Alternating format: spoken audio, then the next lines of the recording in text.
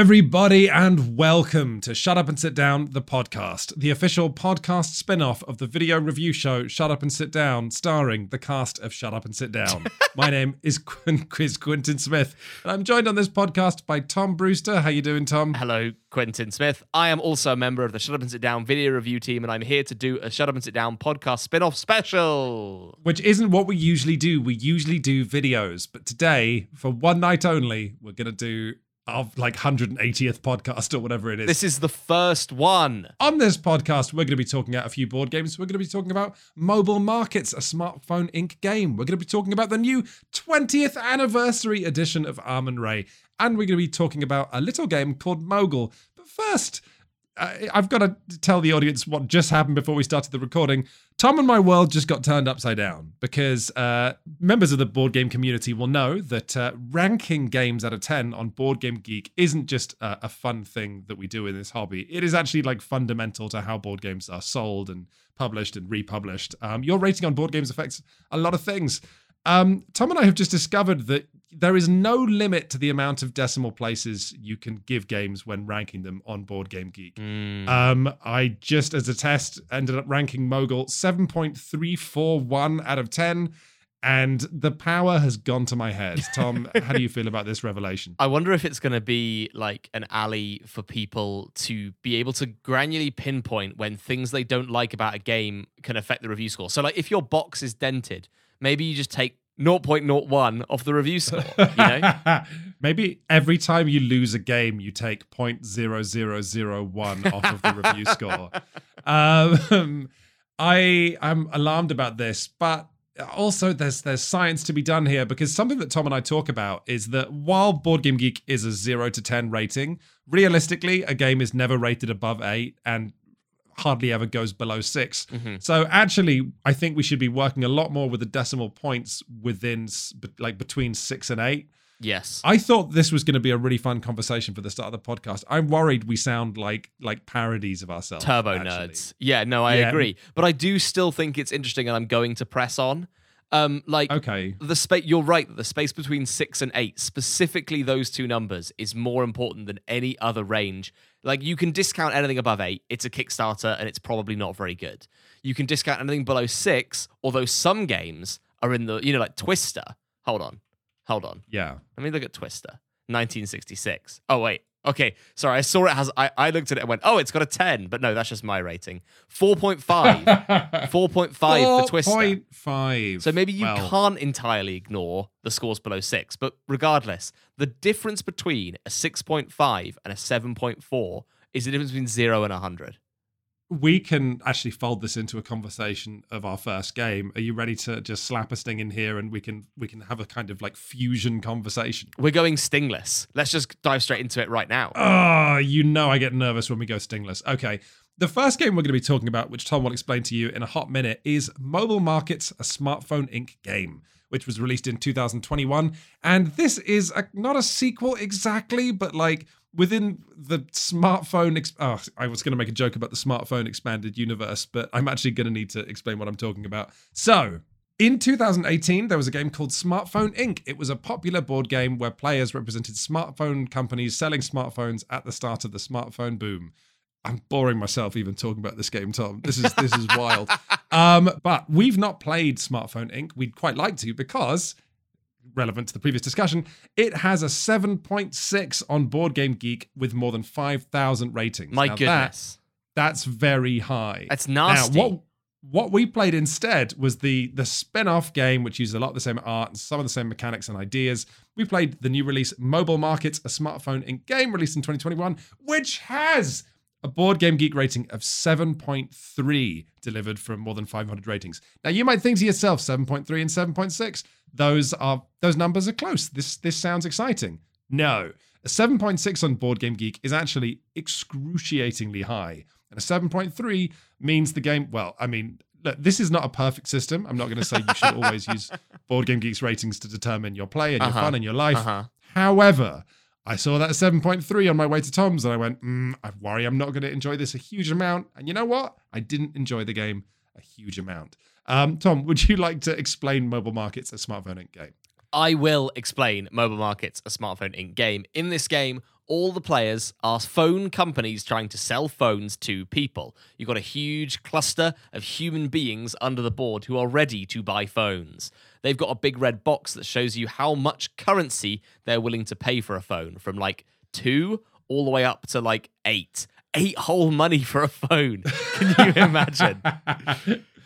So the way the game works is it's actually pretty simple. It's got like 8 steps, but the steps are like super easy. And I'm just going to look at the board here so that I can remember them, because they've all got quite boring names, but they're all very simple. Planning. What you're going to do is you're going to take these 2 weird, odd-shaped pads, and you're going to sort of stick them together. They're like cardboard.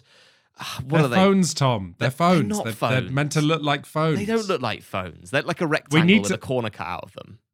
I don't want to get people dispirited because there are 8 phases to this game, but we are going to talk about this first phase for a long time before we move on because it's so bizarre. They are absolutely... Imagine a phone with like 6 icons on the screen and then 5 icons. Well, right, because one of the corners has been sort of nibbled out. Yes. You got 2 of these. Chocolate bar. Right, okay, fine. It's a chocolate bar phone with a bite taken out. And then you're going to overlay these like in some like kind of like you were, I don't know, putting your knife and fork together at the end of a meal. I'm quite proud of that analogy because that's kind of what it feels like, except you could flip your knife and fork over and there's a spoon on the other side. There you go. You kind of clamp them together. You have to have at least one symbol on the bottom tile showing, and that's it, I think, right? That's those. Yeah. You must cover at least one, and you must have at least one showing. Other than that, you can do it in whatever configuration that you want. And the symbols on it are going to give you the sort of currencies, the various currencies the game has, that you're then going to spend over the next several phases. And that planning phase is like most of the decision is in that one phase, because it then knocks on to everything you do for the rest of the round. The main thing that it's going to do is going to determine your pricing. So the next phase is literally just setting your price of your phones to 5 as a base, plus or minus any up or down money symbols that are showing on your little planning pads. So if you had 2 up symbols, your phone will cost 7, and you move your little turn order marker all the way over to 7, because cheap phones go first and expensive phones go last. Then you do technology, where you spend the little technology icons you've got on your planning pads to buy new features for your phones that you can then socket in, which will let you access new markets. You've then got the marketing phase, which is the next one after that, where you can buy marketing schemes that will help you reach different kinds of customers. Then you get to a production phase where players are going to put the features onto their phone and they're going to actually build it for the round, before then going into sales, where players will in turn order take customers from the market who are willing to buy the phone that has your combination of price and features. So for example, you might have a customer who just requires a phone to cost 5. They don't care about anything else. In which case, if you're first, you can take that 5 customer and you can sell to them, and that's all good. However, you might have a customer that will pay 8 money for a phone, but they also require that phone to have, like, I don't know, NFC or 5G or something like that. And if you've got both those things, you can sell to that person. And you might have people who are super, super, super cheapskates, and they'll only pay for really, really cheap and nasty phones, but also they would pay anything if your phone had the one feature they're mega interested in. So there's people at the bottom who would pay 2 money for a phone, but if it's got like a cool camera and it folds in half, they'll pay 8. And the thing that's slightly weird about this is that the cheapo customers will guzzle up. This is the thing where my teacher's going to sort of break down, because it broke down for us while we were playing the game all the time, was trying to keep it in our head what customers would buy what people's phones at what kind of prices. In what particular order? Because I got in real trouble when I had a really pretty solid phone at a good price and it was cheaper than anything else on the market. But due to weird priority orders, all the people who rushed to buy my phone first were the cheapskates. According to this game, people who are cheap will do anything to get their phone before people with money. Yes.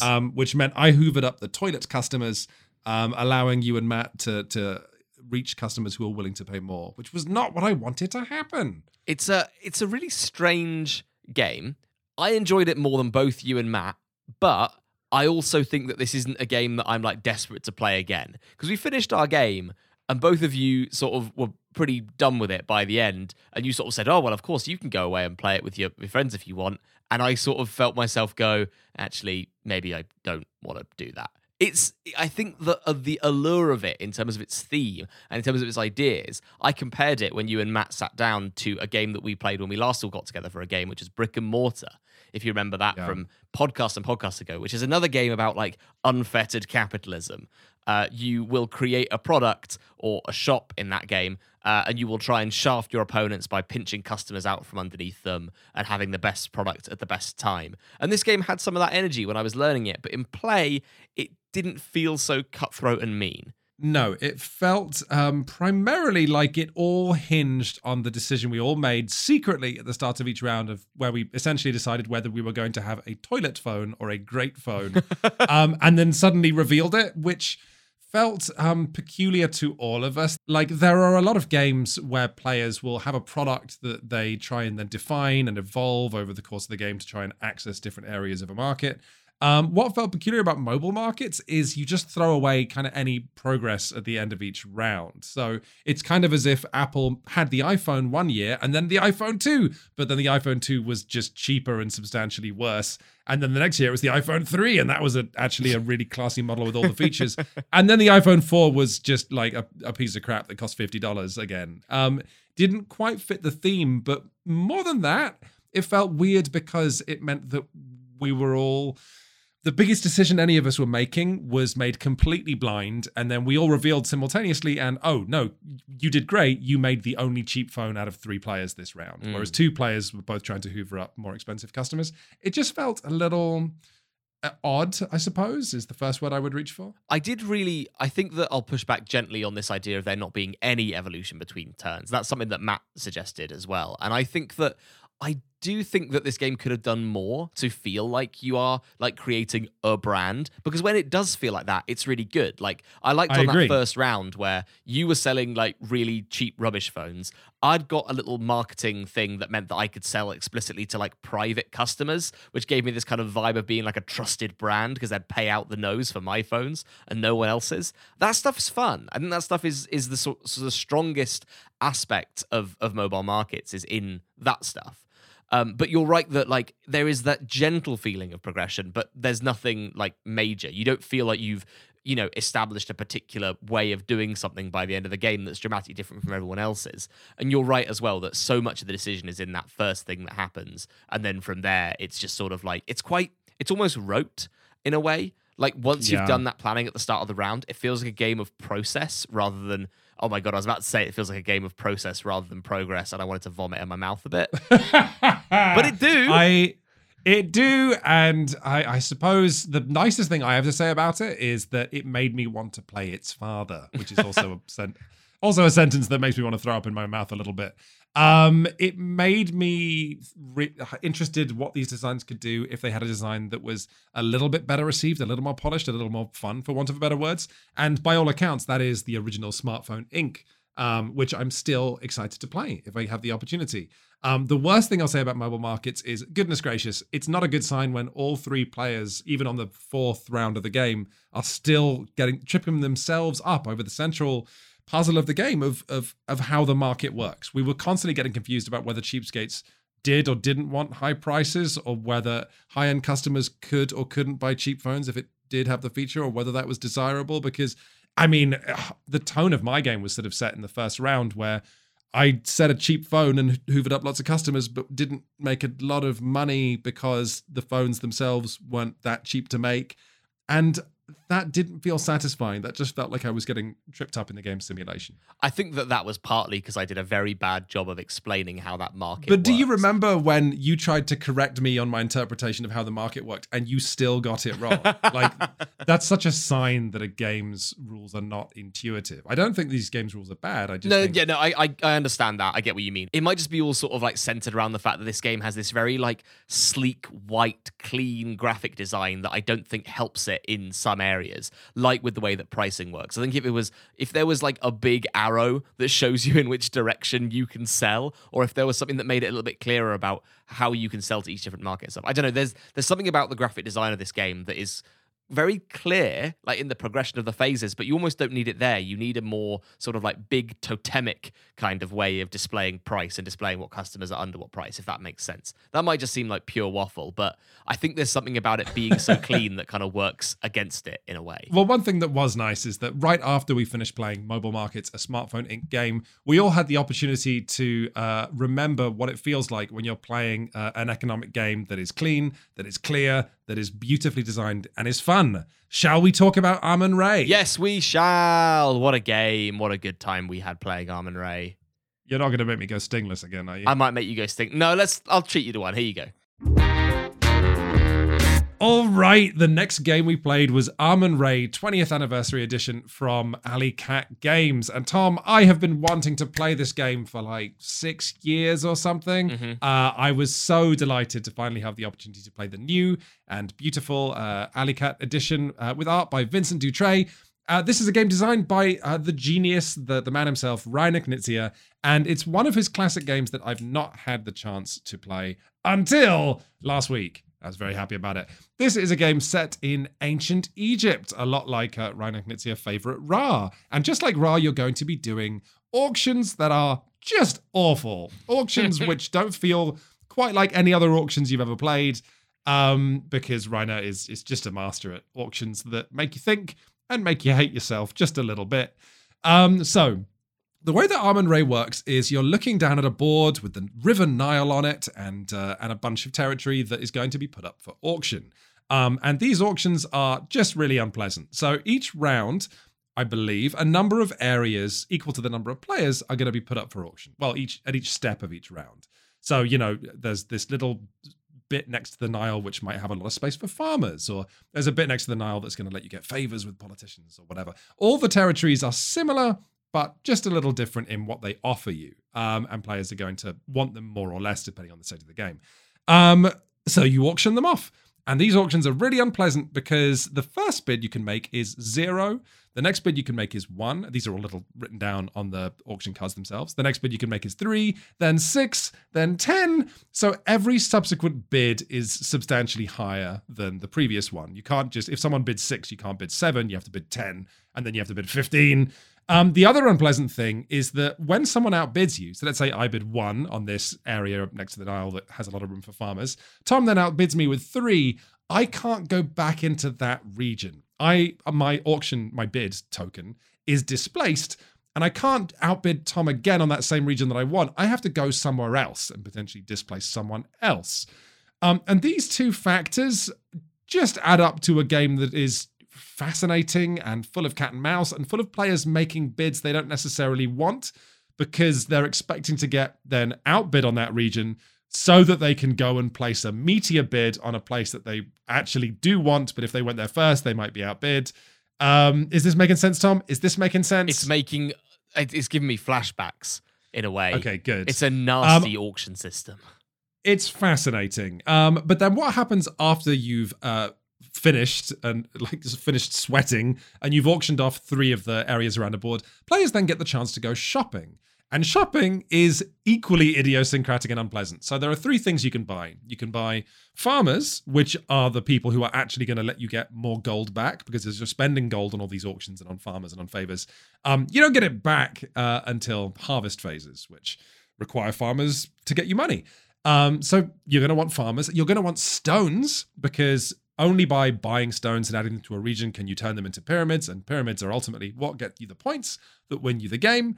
And then there are favors, which is a big deck of very satisfyingly designed cards which let you tweak individual phases. For example, you might have a card that means all your farmers are more effective in a particular harvest phase and you're wondering which harvest phase to use that in. Or a card that gives you more teeth during certain auctions. However, when after each auction you're going shopping for farmers and stones to make pyramids and favor cards, once again, the shopping becomes more expensive the more of it you get. So if you buy, 1 or 2 stones here or there, you only pay 1 or 3 coins for each set of stones. That's good. But if you wanted to buy like 6 stones at once, you would have to pay something horrific like 20 gold for that. Because once again, the price of 1 stone is 1, the price of 2 stones is 3, the price of 3 stones is 6, the price of 4 stones is 10, and so on and so on. So players are incentivized to buy a little bit of everything all the time, But if for that to be effective, you have to, have planning, and you might not also have the ability to buy things depending on the regions you have. Buying 1 or 2 farmers regularly isn't great when you don't actually own any regions that can hold farmers right now. So that's some basics of Amun-Re, but then what we'll just add here to finish is that after you've finished auctioning off the entirety of the board, all of Egypt, which takes maybe 45 minutes, a couple of absolutely horrific things happen. The first of which is you discard all ownerships of regions, all those regions you fought so hard for. You're going to take everyone's ownership markers off, and then essentially play the game again. And the only thing that remains as you go into kind of Act 2 of Amun-Re are the pyramids that people have already built, and the money that you have and the favors you have left over in your hand of cards. So there's this bizarre thing, which I adore. I love games that have 2 phases, where the first act of Amun-Re which is basically playing the entire game, is kind of like setup and preparation for the second round, where all the pyramids are already there. And I went into the second round with almost no money and had to just focus on getting money because otherwise I was going to get my ass handed to me. And I've just remembered now, you also pray to Amun-Re, but that doesn't happen between Act 1 and Act 2. That actually happens every round. All players do a blind bid auction where you all reveal simultaneously an amount of money that you are all offering to Amun-Re, and that determines how much gold everybody's farmers produce. For example, if everyone puts in a lot of money worshipping Amun-Re, the harvest is fantastic and everyone gets a lot of money back. However, that benefits the players with more farmers. So players are all in this horrific head game trying to determine how much money they want to put into Amun-Re or steal from the offering plate, which is a real thing you can do. With the twist on all of this, that the players who offer the most money to Amun-Re get rewards in the form of farmers, of bricks, and favor cards.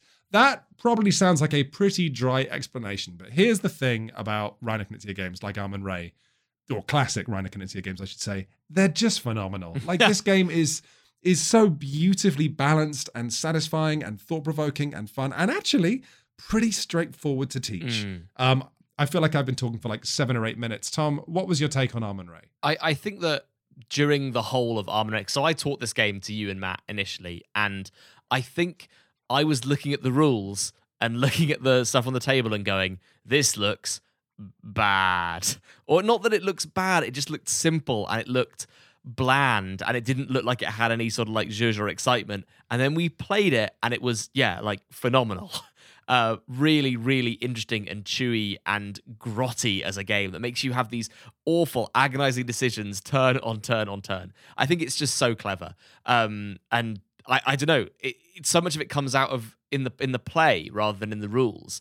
I mean, first off, those auctions, right? Like, those auctions have this real feeling of being able to perfectly place like the exact right bid and have like a tremendous flood of satisfaction when no one outbids you, because you know exactly how much everyone has in terms of their money, exactly how much it's worth, and if you're first, you can place that bid, and it feels like you're just sniping it. You're getting in there going, pew, just getting that perfect little pitched bid. Oh, delightful. But then if you don't do it, it feels horrible, and in a way that's very, very funny. Like, we were making, what was one of the regions that we were making fun? It was like there was a region, Buto. Oh, lovely. Yeah, there was a particular point in our game where the region Buto came up for auction and just wasn't desirable, and no one wanted it. And the ribbing we gave, I believe, Matt, when he got stuck with Buto because he was broke.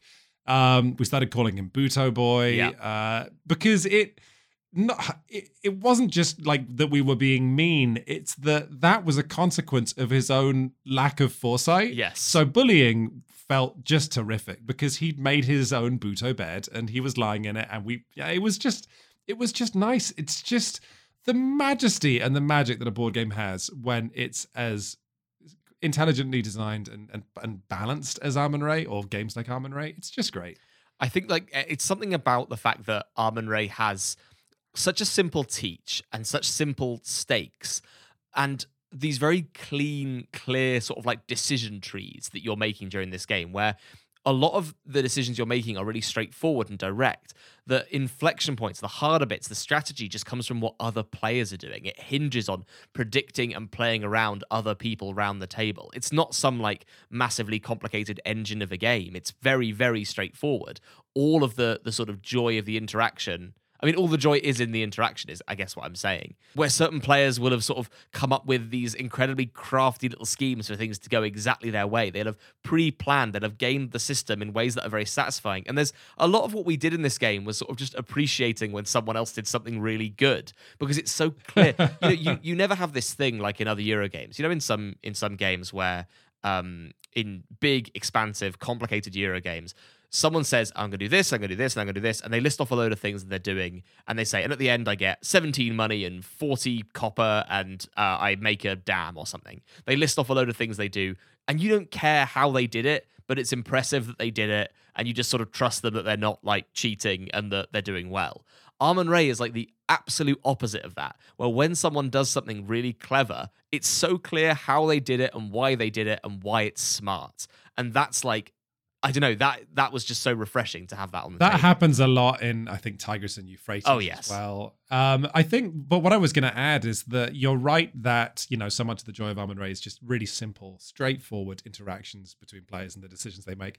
But some of my favorite moments in it came from, and this is true in a lot of Reiner designs, Reiner is a designer who lets you do bad. Like, so much of Eurogame design now is, everyone gets some points. Everyone gets to build something. Reiner's like, nah. Like, we all, I think, at different points in our experience of Arm & Ray, realized that just the excruciating pain of running out of money. And the game's really good at coaxing you into spending money because, it's always, you will always save money if you buy something now. And, and also all too often there'll be an auction you really want and a land you really don't want. And so we all experienced, I think maybe except for you, Tom, Matt and I certainly had points where we went down to like having 1 or 2 coins in hand in a game where you start with 20. And the way that it's like, just the way that feels like the game putting you in a shoebox and you're like, oh, I gotta get out of this shoebox. I really have to get out of this shoebox because all my friends are making fun of me. Just really, really lovely game. With some lovely modules we haven't tried as well. Some expansions from Alicat Games that have enabled them to fill the box with plastic miniatures I don't know. I was cynical at first because all too often expansion modules for classic games are of questionable quality. But I don't know. I like the base game enough that I'm really interested to try what Alicat are doing, even if it involves large miniatures that seem primarily there to sell the Kickstarter. Yeah, I definitely do feel that the weakest part of this is Alicat's production of it in a way. I think those modules sounded good. I'm excited that you're excited, and I want to give them a go. But this game is up for pre-order at the moment for 70 quid. And I think a lot of that price is because they've gone for, and I know we ring this bell a lot, we talk about it a lot, but it's just massive plastic miniatures that could be cardboard very easily and it wouldn't change much. It's like big plastic pyramids and big plastic bricks that really don't have any place in a game like this. I would so much rather this looked worse and like less, like expansive and sort of like full of plastic and was more like 40 quid or even 50 quid. But 70, when you're definitely paying that extra for plastic miniatures, does sting when you don't like them because they don't really add anything. Yeah. Counterpoint. I've been waiting for this game to come back in stock for a long time. I'm delighted that Alicat did it with a production that is, very solid and does have some nice expansion modules. I could have personally done without the spot UV gloss on some of the cards and the big miniatures. However, I'm realistic about the fact that if Alicat want to turn a profit on a classic game like this, I don't think many publishers are able to do that for 40 quid anymore when so many people out there fair. Yeah, that's definitely have already, so many people out there who want a copy of Arm & Ray already got the Super Meeple edition or, had the old 2002 edition. In any case, it's good. I don't think you've seen the last of Arm & Ray on shutupandsitdown.com. Keep an eye on the YouTube channel. Woo! And now, from a discussion of a very good Euro game, let's discuss a super weird one that Tom made us play. So after our game of Arm & Ray, we got another 2 people in to play a game of Mogul. This is a 2015 game that re-implements Mogul from 2002. It's from Rio Grande. It's a small box, and it is unbelievably ugly. It's got a sort of painterly old man on the cover next to a train. The board is this like tiny, grubby map of the United States. All the components are kind of like a bit weird, but I thought this game was a delight. This was recommended to me. Wait, are you not going to mention the fact that this looks like a tiny, cheap Euro, and then one of the components is a massive wooden cup? I was going to get to the bowl later on. Oh, sorry, I didn't mean to reveal. I didn't mean to spoil the punchline of this. The bowl spoiler. Yeah, so Mogul inside the box. I mean, we'll do a list of the components. It's like some of those classic little red and blue and yellow Eurogame houses. Some comically small money chips. They're so small, little wooden silver pellets, a deck of cards, a board, and a huge wooden bowl, which is a component that like does not need to be in this game. Like people will have like a bowl somewhere in their house, but this specific bowl and in this specific game, I'm so glad they included it. It's maybe the funniest component in a game I've ever seen. Because so what Mogul essentially is, this was recommended to me by a listener of the podcast who said that I should show this to Quinns because Quinns doesn't like no thanks. And Mogul is like, what if no thanks, but it has more game? And that's basically what it is. So in this game, players are not rail barons, they're investors in rail, trying to squeeze the most money out of rail before it busts, and then they can invest it all into real estate. That doesn't happen in this game, but I love that it says that in the manual. Just a fantastic indictment of boom-bust capitalism. I mean, it does go boom bust, right? Like there is an abstract bust that happens at the end of the game. Mm-hmm. Yeah, no, that's true. It's more that like this idea that they didn't need to say all the investors then move their money into real estate, but they did, and I'm glad they did. Yes. So the way this game works is every round, a card is going to be flipped from the top of the deck in one of the different colors in the game. Silver, purple, yellow, blue, or brown. Those are the different rail companies that you're going to be abstractly investing in. What you do on your turn is you choose one of two options. Option one is to stay in the bidding, which means you drop a little pellet, one of your tiny chips, into the bowl and then pass it on to the next person. You're still in. You've still got a chance to get this card. That bowl might travel around the table for a few people, or dropping a chip in saying, I want to stay in this auction, until it gets to someone who looks at that card and goes, actually, I don't want this that much. Instead, I want all of the money in the bowl, which they then tip into their cupped fist and sequester it away to then drop out of this auction and let everyone else fight over the card, which is hilarious when someone who's sat next to you has like spent all of their money and they're looking at that bowl get bigger and bigger and bigger, and then it gets to you and you go, ooh, and you tip it all, and they want to get out the auction, but the bowl is completely empty, so it's worthless for them to... Oh, it's so good. So those are the two options. Put money in and stay in the auction, or just take all the money in the bowl and leave the auction. You say those are the two options. That's almost the entire game. It's almost the entire game. It's just putting money in this bowl or not. Once it gets to the last player, so once only one person is left, they get to choose what they want to do with the card. Option one is take the card and put it in front of them. That's now a stock in that company. And when a card is revealed from the deck of that color later on, every person with stock in that company will get a point, which is money, not the same money you're bidding on, a point round a little score track round the edge. Option two is to do one of two things with the card. Either put a little station on the board, which will score in a sort of abstract way at the end of the game, where you multiply the number of stations on a route by... multiply the number of stations on a route by the number of stations on a route? Never mind. Option number... Yeah, that's actually correct. Yeah. Yeah, because if you've got 3 stations on a blue route, they're then each you worth multiply 3 it points. by 3. Yes. Yeah. The other thing that you can do is you can use that card to sell all of a different color. So, for example, all the blue cards have a little silver bar at the bottom. So what you can do with that card is you can say, I'm going to use this blue card not to keep it as a stock. I'm going to sell my silver stock. You take all of your silver stock and you sell all of them for points equal to the number of silver stock around the board total. So if there were the maximum 7 silver stocks on the board and you sold 3 of them, that'd be 3 by 7 for 21 points, which is huge. That's crazy considering when the game ends, and there's this metaphorical bust, those 3 silver stocks aren't worth 21, they're worth 3? They're worth one each. Yeah. Yeah. And also, obviously, by selling a load of silver stock and removing them from the game, you make silver stock worth less for everyone else. There's this real tension of trying to build up loads and loads and loads of stocks and sell at exactly the right time before they become worthless. And then the other little weird wrinkle is that whatever option you pick, the person who dropped out of the bid just before you, they get the other option on the card, which means they could choose to, if you chose to take it as a stock, they could choose to sell or station. And that is all of Mogul. You keep going until a crash card comes out, at which point the game is over, and that's it. And it is delightful. Yeah, the Shut Up and Sit Down fan who told you about this game told you about it because I said on a podcast that I enjoy No Thanks, which is basically this game, but this game has a Euro game bolted onto it. But I wish there was more game in No Thanks. I love this. I think this is just a blast. It's exactly what I was looking for from No Thanks. However, we started this podcast by talking about how much Shut Up and Sit Down relies on Board Game Geek rankings, just as a sort of, just steer us towards or away from certain games.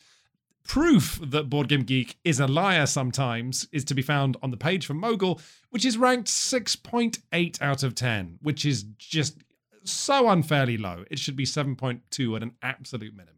Yeah. So I just rated it a 10. I just rated it 7.341 as we talked about at the start of this podcast.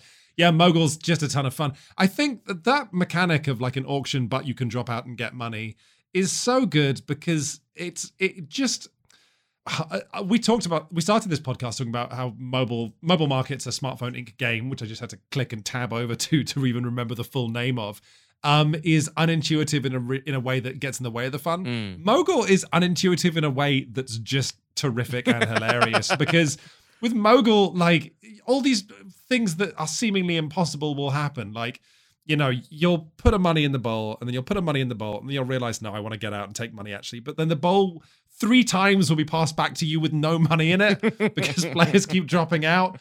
I just think that bowl has a mind of its own, essentially. Like, you can win auctions paying... I kept getting cards that I paid almost no money for, and I kept putting money into auctions and then somehow just being absolutely screwed. It's bizarre. It very often in this game, you'll have turns where you put in loads of money and just get nothing out of it because of the way that people drop out tactically just to annoy you. And, you know, I think last time we did a podcast, we talked about Taj Mahal and we called it sunk cost fallacy, the game. I think Mogul might be the ultimate sunk cost fallacy, the game, because when you're in that state where you've put like 5 chips into the bowl, you are just like screaming at the person who's left in the auction, being like, why won't you die? Please just leave. This is tearing us apart. It's just everything that happens in it is funny. Like, you have rounds where you sit down or a card comes out, it's blue. You really need a blue card, and then the bowl gets passed to you, and you're just about to put your coin in, and you realize there's 5 coins in that bowl. I'll take that actually. Your plan just vaporizes in thin air depending on how poor you are. Yeah. I'll also point out there at one point during the game, you can voluntarily hammer your score by 3 points. You go back 3 points on the score marker and receive 3 coins, is it, Tom? Yeah, it's a pathetic amount of coins. And we did it all almost immediately. Because partially due to one Tom Brewster, who thought it would be really hilarious to hoard all the money in the game. Did that end up paying off for you? I can't remember. I won. So yeah, it did. You? It was I really did feel like completely evil in those first few rounds when I strategically dropped out at the perfect time and just didn't take anything, so that there were like 4 rounds where all of you just had nothing. It was like you were throwing pennies at these auctions before having to drop out because you just had nothing.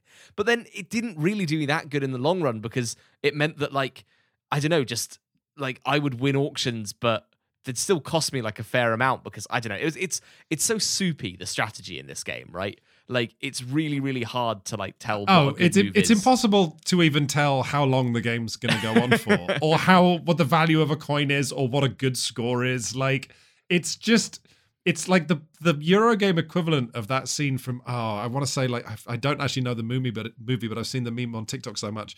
You know, the sci-fi movie where someone's banging on a pane of glass at their past self and trying to prevent like the timeline from going a certain way. Oh, is that like Interstellar? Interstellar, yeah, that's it. But they can't change time. That's what it feels like to play Mogul. You're like, it's a Euro game where you're banging on a pane of glass, just trying to affect the game, and there's almost nothing you can do. Okay, so here's the question I've got for you, Tom. Usually with Shut Up, like, this game is categorically not in print anymore. It's from 2015. It looks like balls. It's a small box with a wooden bowl in it. I love Rio Grande Games for publishing it. I'm sad it didn't, do tremendously well for them. But clearly you and I think it's a blast. and a really fun novelty to bring to your board game group, whether they've played No Thanks or not. However, like, this is a game I would, unusually for Shut Up, Sit Down, encourage people to go to secondhand board game stores like you did, eBay or Board Game Geek Marketplace or whatever, to hunt down a copy of Mogul. Now, I would like to ask you what you paid for it, first of all. Yes. Hold on, I can find out exactly how much I paid for it. And I think it's going to be a disappointingly large amount of money. I will say that the person who recommended that I get a copy, they said that you can find it in the US for like very cheap. You can find it for like $15 or something like that. Wow. Which is, I paid, what did I pay? Here we go. £32. Oof. Woof. Okay. But I don't think you're foolish for £32. You can't put a price on laughter like we had playing the game of Mogul. And also, like, if we end up driving the price up, that's fine for you because it's in your collection now. So what I want to ask you is, what is an amount of money you think this game is worth if people are hunting for it online now? £35. I was going to say £35. That's crazy. Yeah. That's the top end. I wish that it was cheaper, and I'm very glad that it was good, because if it was bad, I would be fuming at this fan of the show for recommending it, who described it as a personal no thanks inspired revenge quest. Wow. I think it was a little too much. I mean, I don't think it was too much, because I'm going to continue to play and enjoy this game, but it would be too much if I had a bad time, and who knows, maybe listeners to the show will have a bad time with Mogul. It all depends on how soon they are listening to this podcast, because I think almost anyone listening to this podcast now, based on our reach, could, if they scramble, get a copy of Mogul, play it, and then if they don't like it, sell it in a month for a huge profit. Yeah, that's what we're advertising here. That's what we're about. Yeah. But let me look up £35 in dollars according to the current exchange rate. That's $44.26 if you're an American listening to this. That's the price that we think this game is worth. But it sounds like people can get it for like 15. So get it for that. At which point, bargain, absolute bargain. Absolute bargain for Mogul. So you'd be a real we could turn. I hope that a real life Mogul doesn't listen to this and buy like 100 copies and then make thousands of dollars. Our sort of defense for that is just being like, please don't. Yeah, please don't do that. It would be in the spirit of this game. Please don't. Tom, have you seen what the old edition of Mogul looked like? Just the big trade edition? Yeah. Oh wow. I tell you what, like the when you're shopping for Mogul, just be careful that you don't end up getting the 2002 version, which is so ugly. It's my ferociously God. ugly. And also, I think it's also a bad game as well. Again, this friend of the show now who messaged me gave me a handy guide where they wrote the word bad on top of the old edition of Mogul and the word good on the 2015 edition of Mogul. So follow that advice. Only buy the good 2015 edition with the nice smiling man on the front. Tom, I'm excited to come to your house tomorrow. Oh, why is that, Quinns? Because we're going to play Beast, the hot new hidden movement game in which I will be playing a wolf or perhaps a boar or maybe a frog. And then you and your girlfriend and your housemate will be playing 3 hunters chasing me down in the woods. Is that the way we're going to do it? Well, honestly, we don't have to. I think we should roll the dice for who gets to be the frog. Yeah, that is fair. And you know what? Honestly, I can't even ordinarily with hidden movement games, being the person who moves hiddenly is like quite complicated. So it's recommended the person who teaches the game does that. However, I can't with a straight face say that Beast is complicated enough that I should play the Beast. So I suppose it'll come down to a dice roll. Find out more about that on an episode of the Shut Up and Sit Down podcast near you. I want to win that dice roll. Thank you for listening, and a goodbye. Goodbye, everybody. Bye. We already said goodbye. Oh, shit.